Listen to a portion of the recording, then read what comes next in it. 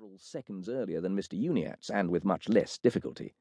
From the moment when the headlights of the Hirondelle swept round the bend and caught the group of writhing figures in their sudden blaze of illumination, it had been comparatively obvious that the nocturnal piece of the road up to La Laguna from Santa Cruz de Tenerife was being vigorously disturbed by physical dissension and all manner of mayhem, so obvious, in fact, that the Saint was treading on the brake pedal and flicking the gear lever into neutral almost as soon as the spectacle met his eyes. He had only paused for that one brief instant to decide whether the fight was merely an ordinary, vulgar brawl, or whether it possessed any features which might make it interesting to a connoisseur.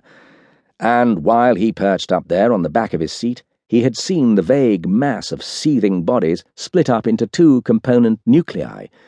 In one section, two burly males were apparently trying to hammer the insides out of a third, whose hair gleamed silver under the dim light, and in the other section, which more or less clinched the matter, a girl who had been trying to help him was being dragged away, fighting like a wildcat, by another of the strong-armed deputation.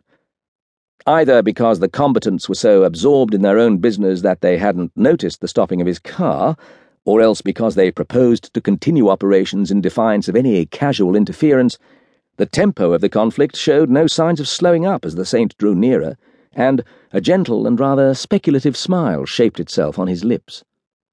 The man who was wrestling with the girl had one hand over her mouth, and just at that moment her teeth must have managed to find one of his fingers, for his hand moved quickly, and he let out a hoarse profanity, which was cut off by her sharp scream for help. The Saint's smile became even gentler. "Not so loud, lady," he murmured. "Help has arrived."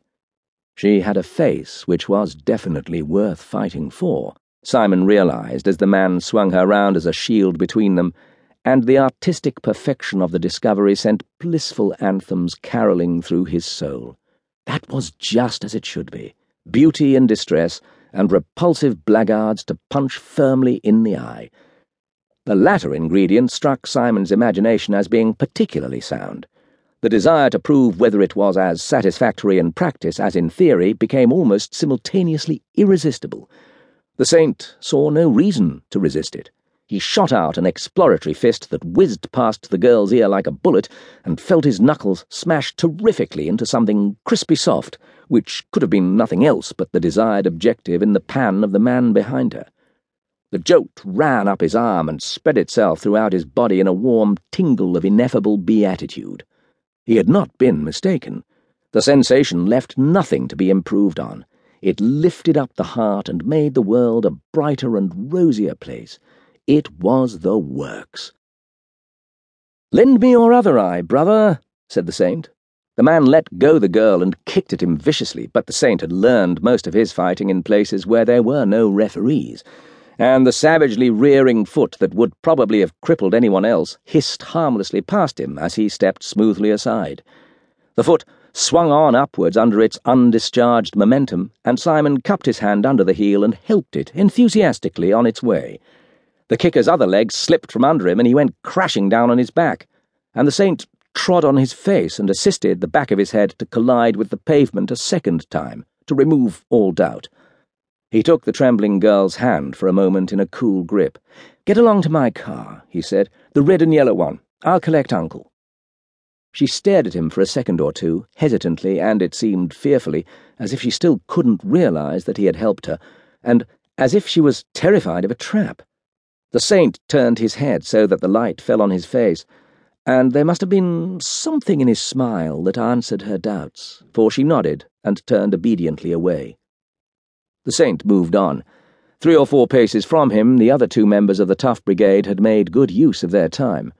The old man was out of the fight for keeps, as Simon had known he must be after a few minutes of the treatment he had been taking. He lay sprawled on the ground like a rag doll, with his head fallen limply back over the edge of the curb. One of his opponents was kneeling on his chest, and the other turned round from the diverting pastime of kicking him in the ribs to meet the Saint's approach with a rush of savagely swinging fists.